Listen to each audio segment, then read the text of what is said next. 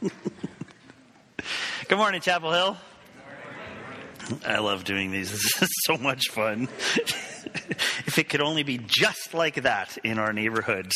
All right, I am going to invite the Hubers and the Tomerdals to come up. And while they do, men, let me just talk to you about Steak Sizzle because it is different this year. And I want to make sure that that here in the midst of our sermon series on outreach, we've taken away the outreach aspect of the Steak Sizzle. It doesn't really fit, does it? Well, that's let me just clarify that a little bit. First of all, this whole series obviously is focused on outreach, and so we know that men, we are talking to you as well here, so that's part of it. Also, there's another event that you're going to see advertised called Arise with the Guys. That is a really great opportunity. I talked about it last year when I went and I took my boys. It's a fantastic opportunity to bring somebody to see some sports personalities that have faith and will share their testimony. So look for details on that as well. And then when we come to the sizzle, guys, I want to talk to you. I want to spend some time talking to you. There are some things that I think we need to just get out in the open and talk about. And this is not one of those things where we come as men and we hear another great thing that we ought to be doing and we walk away with a heavier burden than we had before because we're like, I'm not doing that. I really should be doing that. That's not what this is about. We're just going to take some time together to have some very honest conversation about who we are and where we're at and what we as men are facing in this day and age. And in this culture, this is a very important conversation.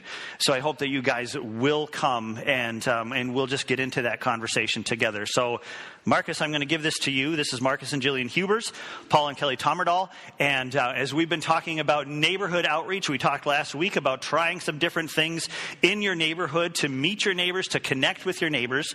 And these two couples are going to share a little bit about what's been going on in their neighborhoods as they've tried these things as we've been trying this, experimenting in a bunch of neighborhoods. So Hubers, I'll have you go first. Talk about what you tried and what God did with it. Yeah, so we hosted last August the I still call it National Night Out. Now it's Night to Unite in our neighborhood. And we have been living in our neighborhood for 9 years. 9 years. 9 years now. And the first few years we were there, somebody else was doing it down at the end of the street, and it hadn't been done for like 5 years. And so we said, let's give it a try.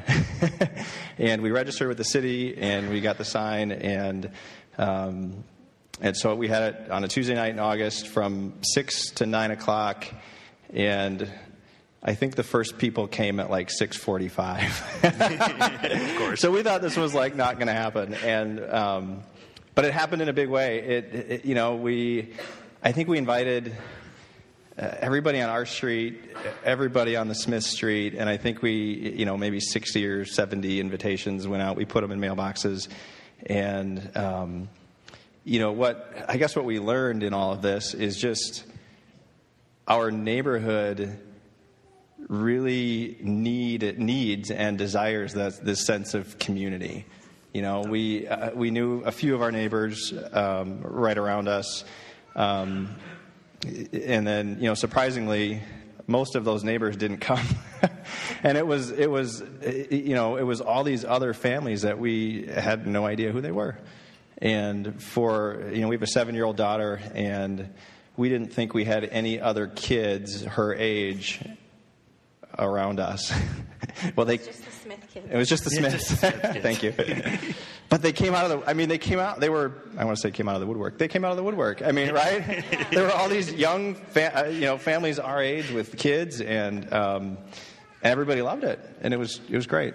Cool. And so I think our next steps are to do it again next year, and we'd love to get a directory going somehow in our neighborhood, or kind of keep it going, keep it together. Cool, simple thing. It was kind of laid out for you. You just step into that role. For the most part, we just kind of opened our yard to our neighbors, basically. Yeah, you got connections all over the place and something to build on. Yeah. Awesome. Thank you very much. All right, Tomerdals, talk about your experiences. Yeah, so our neighborhood, when we moved in, we quickly discovered that there were people that lived in the neighborhood that had lived there longer than we'd been alive. We had a number of those. We had widow, single, elderly, not that many kids. So it was a little bit more of, well, this will be interesting. That's kind of natural icebreaker, especially with our oldest that likes to wander around and meet people. But we actually ended up connecting to some neighbors through just spending time. I know one that I'm thinking of particularly that out in the yard doing yard work, started some conversations. Summer ran over and talked to him. He's an individual who's older, single guy, doesn't have anyone to talk to. Quickly became apparent that once we had him over, we had actually some things in common, and he talked nonstop, and it was great, and there was no awkwardness whatsoever. It was a lot more of a relationship building time that we didn't even imagine would happen, and that happened with another couple down the street that we didn't know. We invited them over for dinner. We looked at each other like this could be really awkward. We have no idea what this is going to be, and it ended up being another great opportunity to connect. You know, we connected on social media now with them, and I know that sounds all new and technologically advanced to some people, but that's another way that we keep in touch with what's going on with our neighbors. And then Kelly has a few other things that we've done. So, yeah, I think the biggest thing for us was small things, and I just absolutely love this whole series, and I think a lot of the things that Paul said last time were just things that have really worked well, like food. I mean, inviting people for dinner, baking extra. My kids love to bake, so cupcakes, we don't want to eat them all, and so we run them over to the neighbors, and it's an excuse to go knock on someone's door that really doesn't come out of the house that much. We do have a lot of those that kind of just keep to themselves that are older, and so my kids love delivering cupcakes and cookies, so they go do that a lot, bringing people stuff that we've baked, whatever. And I loved Pastor Paul's ideas from last time about helping people and having it be a two-way street. And so I think when you ask people for help, then they feel more comfortable to ask you back. Our oven broke when we were halfway through making muffins, and they don't cook so well if you let them sit. So we ran over and used someone's oven. Great chance to chat with them and go. Back and forth, sharing eggs and flour, just like you said. I think it's really important to connect that way. I think one of the biggest things for us, like Paul kind of touched on, was connecting with people through media or social media, texting, phone, and Pastor Paul's idea about getting a directory and that sort of thing. And well, we haven't done that. Getting people's phone numbers and emails has been huge for us because a lot more people are more comfortable sharing that way. And so we've gotten a lot of phone numbers and emails over the years through some random ways. The funniest one was when I was out raking leaves, and I dropped my phone in the leaf pile, and I couldn't find it. So I had to run to the neighbor to ask him to call it, and I quick saved the number. Got it. And I've actually used that so many times because I don't think that neighbor would have shared that number. And we text back and forth, and through that I found out about her struggle with cancer, and now going through it, bringing them meals, and we have connected so much through that number, and really that is how I got it.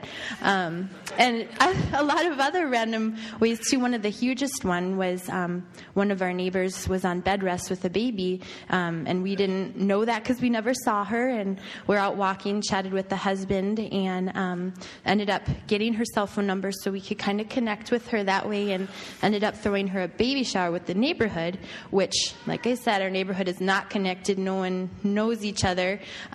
So my first response back was from a neighbor who said, "Oh, I don't know her. I'm not going to go," even though she was right next door. I was like, "Oh, maybe this won't work so well." But we ended up having 12 ladies come over, and I got so many contact information through RSVPs. So I have their emails and their phones because they RSVP'd that they were coming, and emailed back and forth with another elderly gal and heard her whole life story. She just wrote it all out, and so we have a lot of contact that way. Even though they don't really come out of their house much, we do connect that way. So. Nice. Beautiful. Thank you, you guys. You can go and be seated.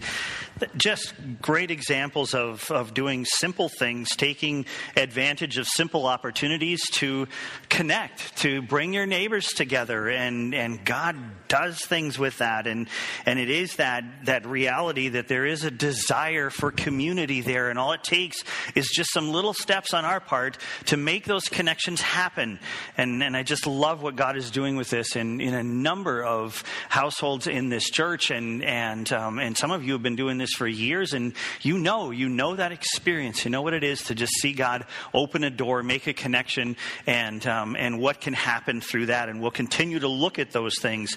Last week we talked about some of these things. If you weren't here, we talked about meeting our neighbors and connecting with our neighbors. And if you remember, I talked about that idea of asking for help that Kelly was referring to, how that opens up a two-way relationship in a lot of cases. And I talked about our next door neighbor and how he helped us out when we were in a jam. And so I want to give you just a little update on things that are happening in our neighborhood related to that. And so, Mark, give me the next slide.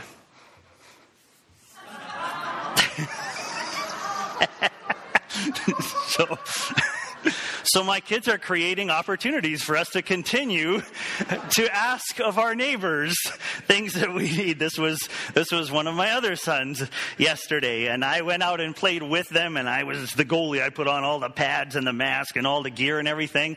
But they went out to get set up and get ready for me, and before I could get out there, one of my sons comes through the front door, and the first thing out of his mouth was a deflection. It deflected. It wasn't me. It deflected. Otherwise, it wasn't. He was just, and I'm like, what are you talking about? And then I caught on. I'm like, oh man, here we go. I had these great plans of like putting this screen over the windows so that this wouldn't happen again. And I also went out before that and moved the net away from the front of the garage so that we could play off to the side a little bit more. And my other son, who took out the window the first time, comes out there and goes, why is the net over here? And moves it all the way back in front of the garage. That was it. Like first shot through the glass, and away we go again. So we're growing. We have deep needs in our neighborhood, and they're mostly at our house. So all right, if you do not have a Bible with you this morning, you're going to need one, because we're going to go through a really fast race through the life of the Apostle Paul, through some of his writings. And so if you don't have a Bible, just go ahead and put your hand up, and our ushers will give you a Bible that you can use. And if you are receiving one of those Bibles to use and you don't have currently a Bible of your own, please just keep the one that you get. And I trust that you will enjoy digging into it with us this morning. So going back to last week, we worked our way through the first 4 steps. We had done 2 the week before and 2 last week, and we talked about the first 4 steps of this journey that we're on to reach into our neighborhoods with the love of Christ. And we looked 2 weeks ago at praying for our neighborhood, and then at mapping our neighborhood, identifying a territory. Then last week we talked about meeting our neighbors and lots of different ways that we can do that. You heard more ideas this morning on how that can happen. And then connecting with our neighbors, going a little deeper in the relationship to where it does become a community. There's an interdependence there. And all these things are great. And now this week we come to what I call the crucible. This is an incredibly important place for us to be at, because what we need to address is the idea of loving our neighbors. We can work on all these first 4 steps and be very good at it, and do some great things and create a sense of community and let people know that we care about them and identify them and know them and listen to them and all that kind of stuff, and create this relationship within our community that we desire to see. We can do all of that without loving our neighbors. And so when we come to this point, it is important for us to slow down, to stop, and look at what it means to truly love our neighbors. This is so important. Everything else hangs on this right here. And so that's why we need to talk about this morning. Paul, in his writings in 1 Corinthians 13 about love, said that these are the kinds of things that we can do. We can do all these things, but without love, they sound like a noisy gong and a clanging cymbal. They're just nice things. They're not exactly what God is looking for us. They're not a vessel through which He will love our neighbors and use us to love them. This is the hard stuff. This is the heart check. This is going back to, okay, what's really at the core of all this that we're talking about? And this is it. Love your neighbor. And I know this is a struggle for so many of us. We can easily look into our neighborhoods and love the people that we like, but now we're talking about loving the people that we don't even know yet. And we're talking about loving the people that we know, but we really do not like. This is the hard stuff. This is when we get down to really what is at the core of all this. And a while back you heard me talk about agape love. This is agape love that we're talking about. This is a love that pours itself out for the sake of somebody else. This is putting somebody else first. And it's not easy. But God has put a lot of people before us. Our neighbors, our coworkers, fellow students, our spouses, our children. And he's asked us to live out this command, to love our neighbors. And again, these are Jesus' words. This is not my message that I've come up with and said, here's some relevant stuff for us today. This is Jesus saying, love God and love your neighbor. And this love is at the core of all of this, and it's got to be addressed. I want to talk just for a second about where this fits into where we are as a church right now, because I know this can come across as a little bit confusing. We've been studying the book of 1 Peter, and we've been knocking it out verse by verse or word by word even sometimes. And then all of a sudden we stopped and started doing this. Well, I want you to understand this fits perfectly with where we're at in our study of 1 Peter, which we'll come right back to. But this is critical that we pause and do this right now. And here's why. Because in the first chapter of 1 Peter, in the first 11 verses of chapter 2, Peter's laid out our identity, right? Our position. He's talked about that. And he's made it very clear who we are. Chosen race, holy nation, royal priesthood, all of these things. We are beloved. We have been chosen by God. We are elect exiles. All that stuff he's talked about. And he's built this amazing picture of who we are in Christ. And from there, Peter's going to go into some very practical things about what our purpose is. When we come back to it, we're going to talk about the things that he talks about. We're going to talk about things like honoring the emperor and we're going to talk about our marriages and a lot of things that can very easily get put over here on the purpose list, on the spiritual duty list. And once again, I want to get back to this thing in the middle, this perspective that brings us to the point where our purpose is flowing out of our position, where we do these things because of who we are. And in order for that to happen, we need to have this perspective in the middle. And so that's why at this place in the book of 1 Peter, we pause and we talk about this. And it's just a great way for us to lead up to Easter in this reminder of this incredible message of what God has done for us through his Son, Jesus Christ. And what an amazing message that is to get out to the world around us and to give thanks for. And so this is what we need. This is what we need to move forward, is to make sure that we do this perspective check, that this love is at the core of everything that we do in our neighborhoods, in our workplaces, wherever it is. Here in this church, this is the love. This is God's agape love that needs to be right at the center of all that we do. I want us to look at the life of the Apostle Paul, as I mentioned this morning. I want us to see some things about him that we maybe don't see when we're studying one of his writings or something like that. But I want to look at him because he has this amazing balance that's become really clear to me recently. What we know of Paul is that he wrote a whole bunch of books in the Bible, didn't he?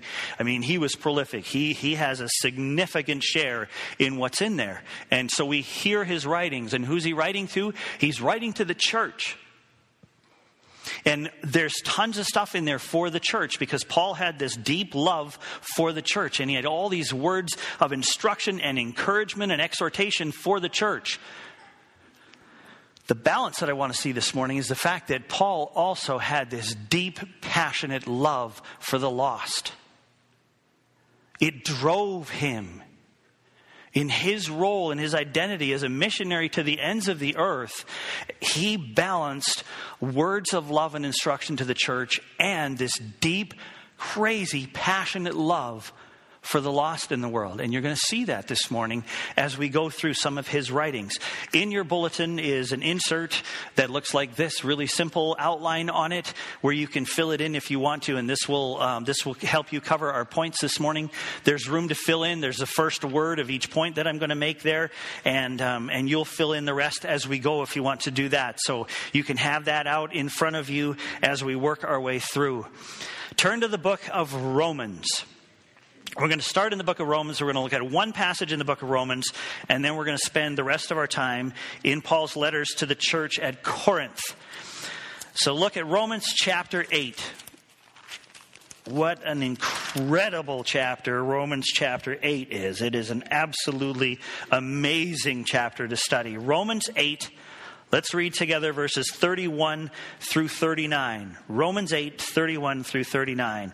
This is what Paul writes, and he's writing about God's love. And you may even have, I've got the heading in here of God's everlasting love right before verse 31. Romans 8, 31 to 39. This is what Paul writes. What then shall we say to these things? If God is for us, who can be against us? He who did not spare his own son, but gave him up for us all, how will he not also with him graciously give us all things? Who shall bring any charges against God's elect? It is God who justifies. Who is to condemn? Christ Jesus is the one who died. More than that, who was raised, who is at the right hand of God, who indeed is interceding for us. Who shall separate us from the love of Christ? Shall tribulation or distress or persecution or famine or nakedness or danger or sword or cancer? As it is written, for your sake we are being killed all the day long. We are regarded as sheep to be slaughtered. No, in all these things we are more than conquerors through him who loved us. For I am sure that neither death, nor life, nor angels, nor rulers, nor things present, nor things to come, nor powers, nor height, nor depth, nor anything else in all creation will be able to separate us from the love of God in Christ Jesus our Lord. Is that not a beautiful passage? That is an amazing truth. A remarkable bit of encouragement from Paul. This is one of many passages written by Paul that describes his encounter with the love of God. Paul understood God's love.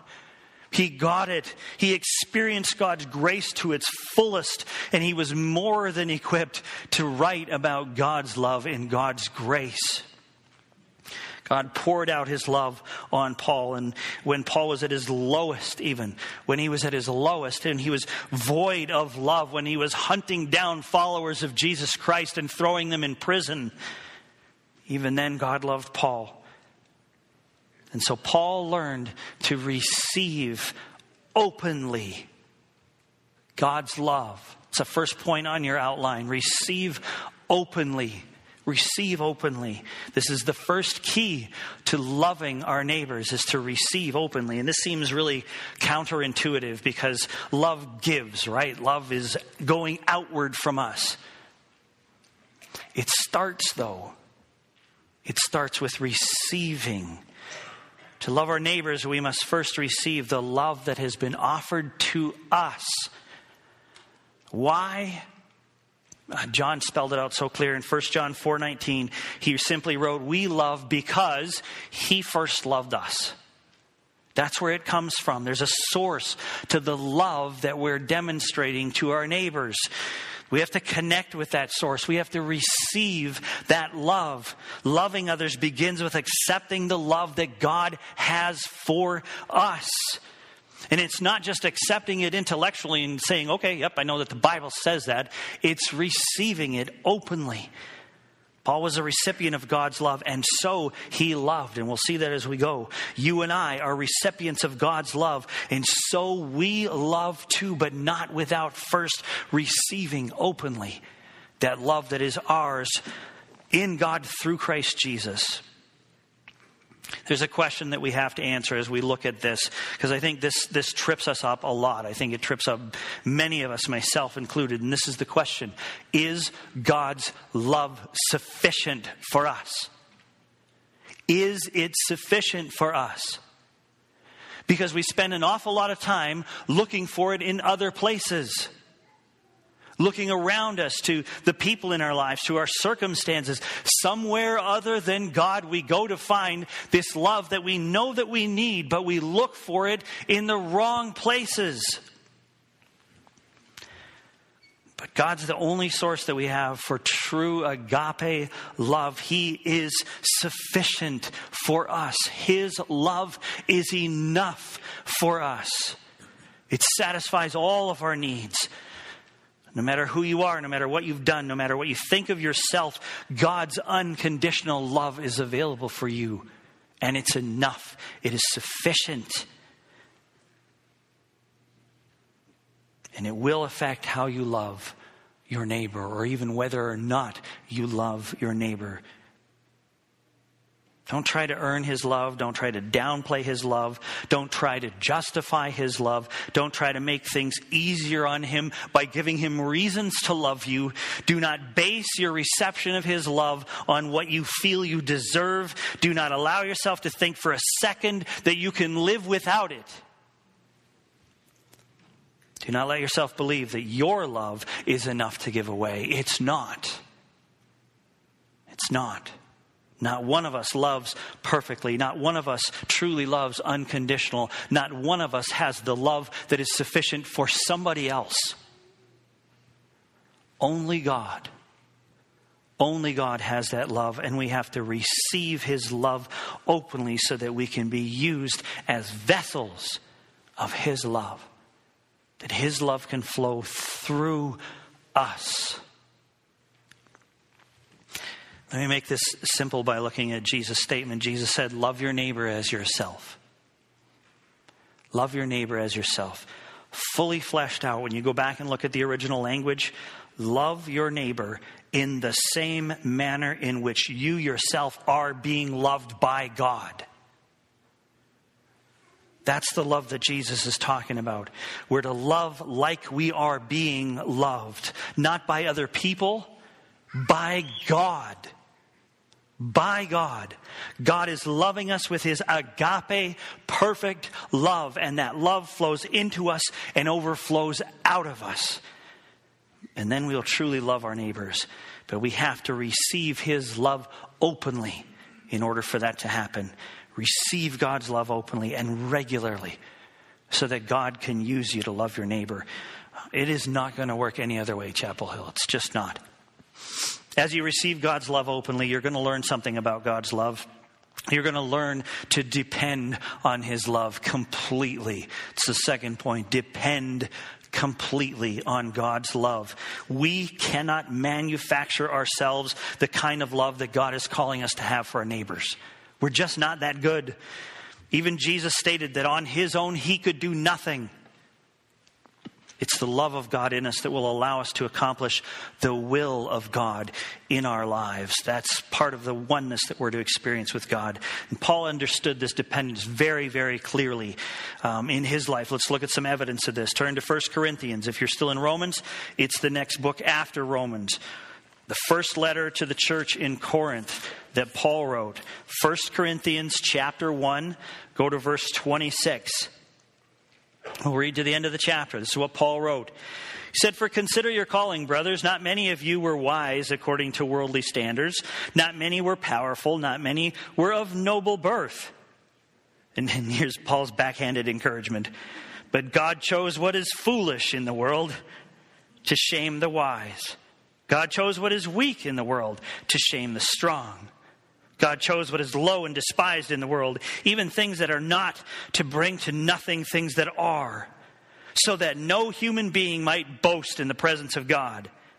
And because of him you are in Christ Jesus, who became to us wisdom from God, righteousness and sanctification and redemption, so that, as it is written, let the one who boasts, boast in the Lord, not in himself." It's not us. We're not the ones that are doing this. We're not the ones that get a big head because we put on some community event and lots of people came. Look what we did. This is God working in and through us. Go to chapter 2, the very next verse after what we just read. First 5 verses of chapter 2. This is what Paul writes. He says, "And I, when I came to you, brothers, did not come proclaiming to you the testimony of God with lofty speech or wisdom. For I decided to know nothing among you except Jesus Christ and Him crucified. And I was with you in weakness and in fear and much trembling." That's not how we picture Paul, is it? That's reality. "And my speech and my message were not in plausible words of wisdom, but in demonstration of the Spirit and of power, so that your faith might not rest in the wisdom of men, but in the power of God." Folks, we want people around us to see that this is God's love flowing through us, so that they are not drawn to us, but to Him. That dependency has to be there. We have to get that this is God's love flowing through us. Keep going. 2 Corinthians now. Go to the next book, 2 Corinthians. 2 Corinthians chapter 1, verses 3 and 4.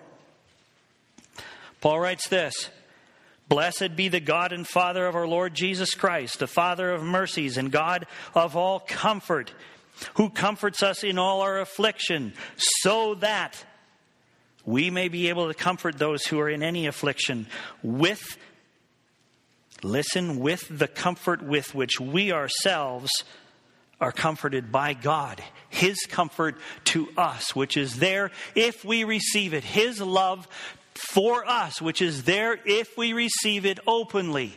That becomes the thing with which we love and comfort and demonstrate hospitality and all these things to the other people in our lives. Go to chapter 3 in 2 Corinthians. 2 Corinthians 3, verses 4 through 6. Paul writes this: "Such is the confidence that we have through Christ toward God. Not that we are sufficient in ourselves to claim anything as coming from us, but our sufficiency is from God, who has made us sufficient to be ministers of a new covenant. Not of the letter of this, but of the Spirit. For the letter kills, but the Spirit gives life." It's not us. We don't get to say that we're doing this. We don't have the power to do what God wants to see happen in our neighborhoods, in our workplaces, in our lives. It's all Him. And we just lay ourselves before Him, open and ready and available to be used by Him as His vessel. We depend on Him.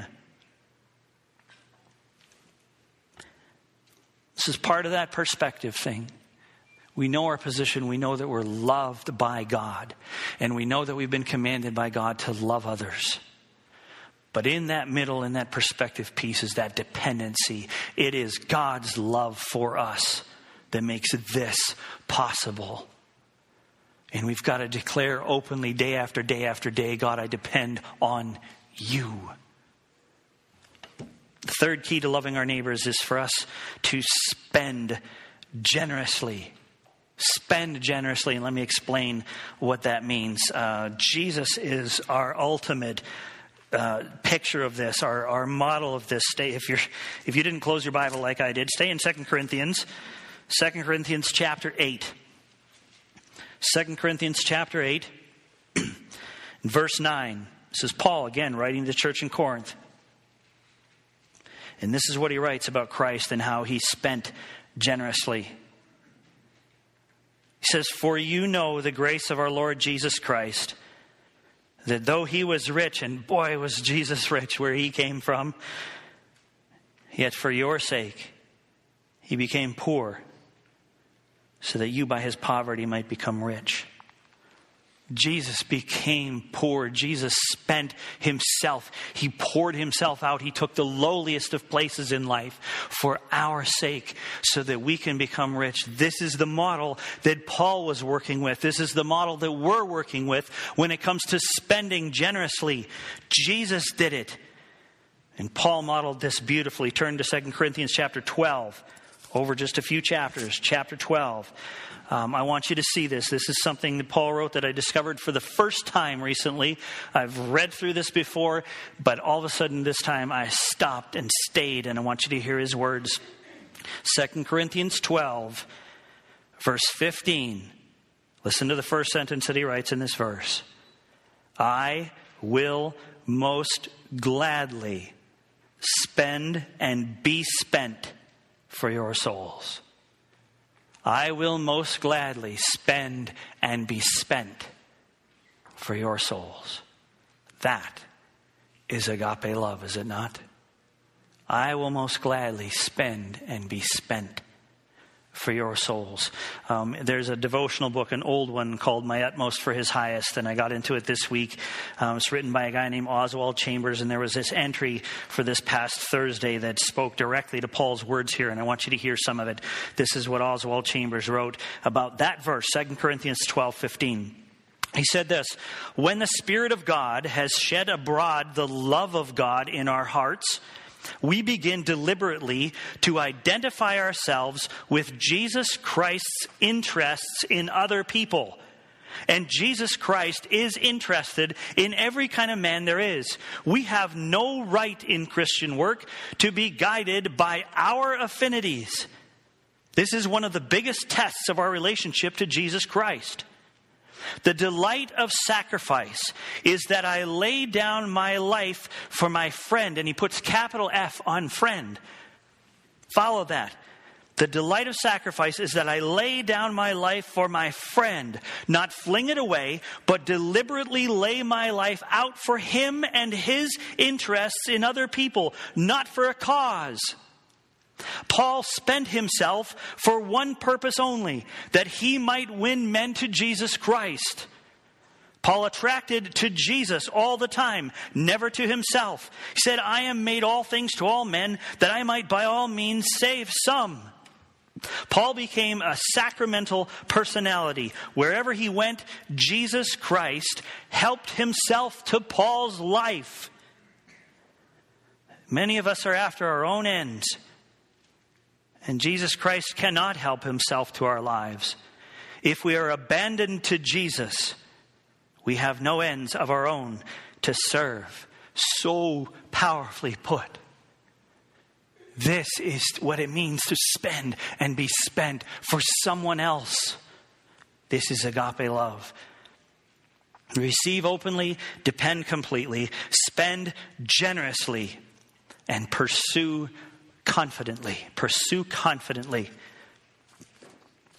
Having received openly the love that God offers us all the time, declaring our dependence on God's love to flow through us all the time, and spending and being spent by Jesus all the time, we take up our call to pursue the lost in this world all the time, daily.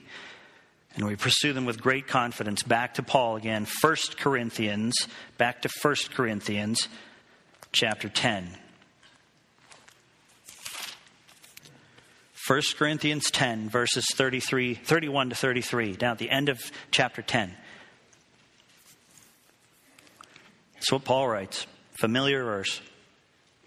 So whether you eat or drink or whatever you do all to the glory of God. Give no offense to Jews or to Greeks or to the church of God, just as I try to please everyone in everything I do, not seeking my own advantage, but that of many, that they may be saved. In everything that we do, we're to do it for God's glory and for God's plan, for the sake of the lost, in order that they may be saved. In every situation we face in life, we're presented with opportunities to love the people around us. And you know those situations are there. They're around every one of us. We're to pursue people. We're to pursue the daily practice of loving people. We are love, as John stated, and to love is our goal and our passion. God loves through us. We passionately make ourselves available for God to help himself to our lives and love others through us. That passion ought to drive us to the point where we refuse to let anything stand in our way when it comes to loving our neighbors. And so there's the question. What's standing in our way? What is it that's standing in your way? What's keeping you from truly loving the people around you? What's keeping you from calling what you know God has called you, or from doing what you know God has called you to do? You think back to the parable of the Good Samaritan, how he came along the path and discovered this man who had been beat up and robbed. As Jesus presented that parable, he just wrapped in there all kinds of obstacles that could have been there. There were cultural obstacles for this Samaritan and who he was allowed to associate with. And Jesus painted that picture of the others who crossed to the other side of the road and passed by this man who had been beat up. There were convenience obstacles. This guy had to stop and go out of his way to do what he did. There were personal safety obstacles. He was in one of the most dangerous places on this path where this kind of thing happened all the time. And he put his safety aside and he helped. There were financial obstacles. He's the one who put the guy up and took care of him, paid the bill, came back to take care of whatever was left. There were all kinds of obstacles, but the Samaritan acted without being set back by the obstacles. He spent and was spent. What's standing in your way? What's standing in the way of you loving the people around you? What's standing in my way? We've identified some things previously. We've identified selfishness and we've identified pride in this series the past 2 weeks. What's next?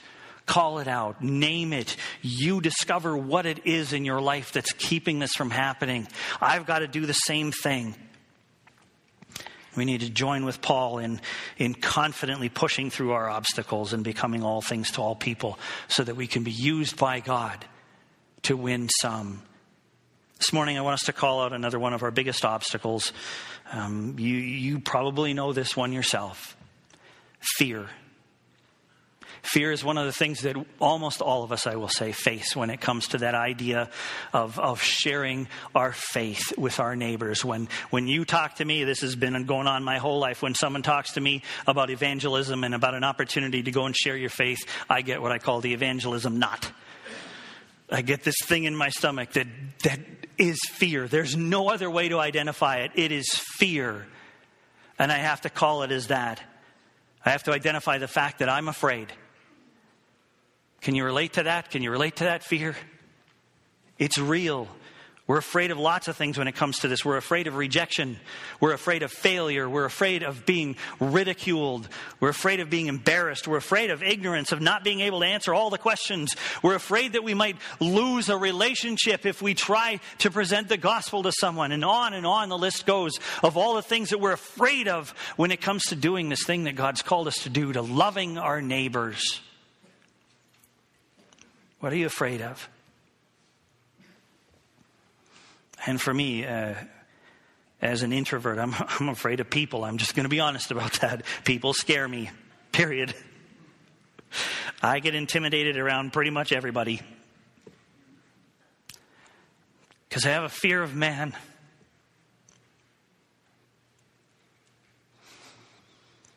I am afraid I'm going to be embarrassed. I am afraid that I'm going to come across as the idiot. I'm not an intellectual. That's why I love it when Paul says he chose the foolish things of the world. He picked me.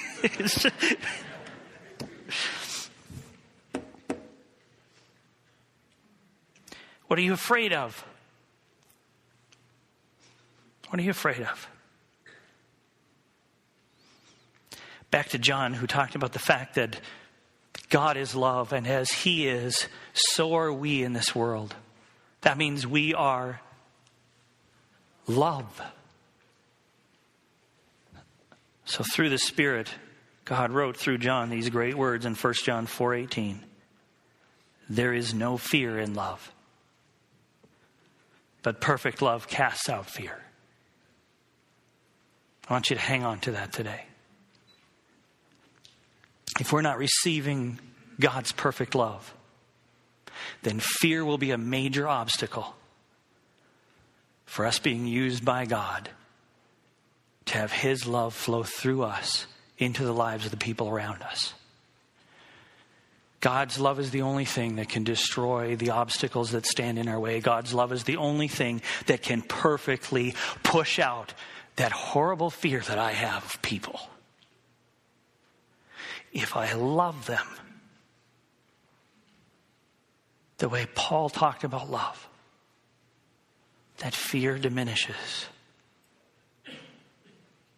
and can actually be removed. Receive God's love openly. Depend on God's love completely. Spend His love generously. Pursue the objects of His love confidently. In Chapel Hill, it all comes down to this. Love your neighbor. Love your neighbor.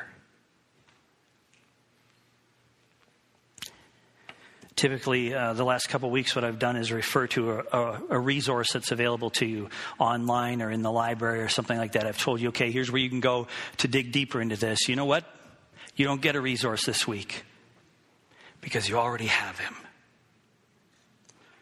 There is nothing that we need beyond the love of God and His Spirit in our lives, causing His love to flow out through us. Love your neighbor. Love your neighbor. It comes down to this.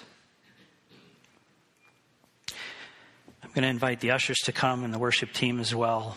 We're going to take our offering, and this is just something that we do to give towards the ministry of this church. This is how we support what's happening at Chapel Hill Church as we continue to reach out into the communities around us.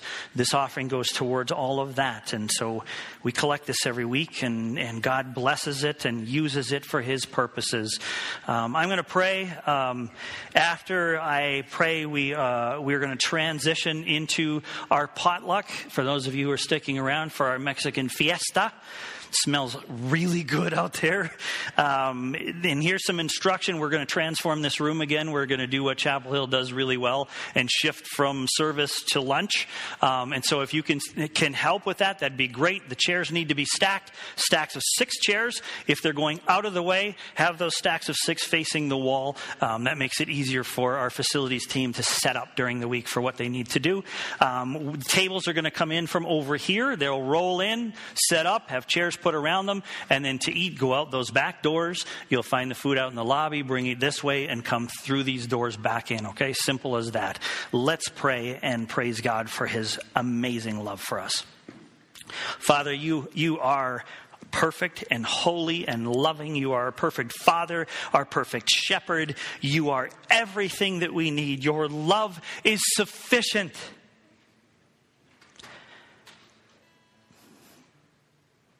God, we want to just receive that love again this morning.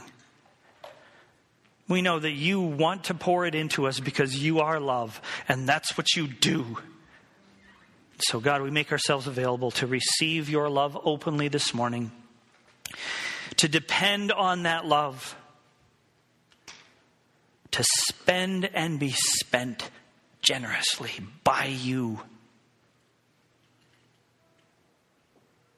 and to go after this world that you love so much, confidently, knowing full well that whatever obstacle stands before us, you are sufficient to help us overcome it, to remove it from our lives, to change us. Even fear, we know that your love can cast it out. So God, do in us what needs to be done. Let your love flow into us and through us into our neighborhoods as we love our neighbors. Father, thank you for this time together this morning. Thank you for the time that we're about to share. Bless the meal and the fellowship, the conversation that's going to happen. We lift ourselves up to you again today and ask for your will to be done and your kingdom to come. And we pray all this in Jesus' name. Amen.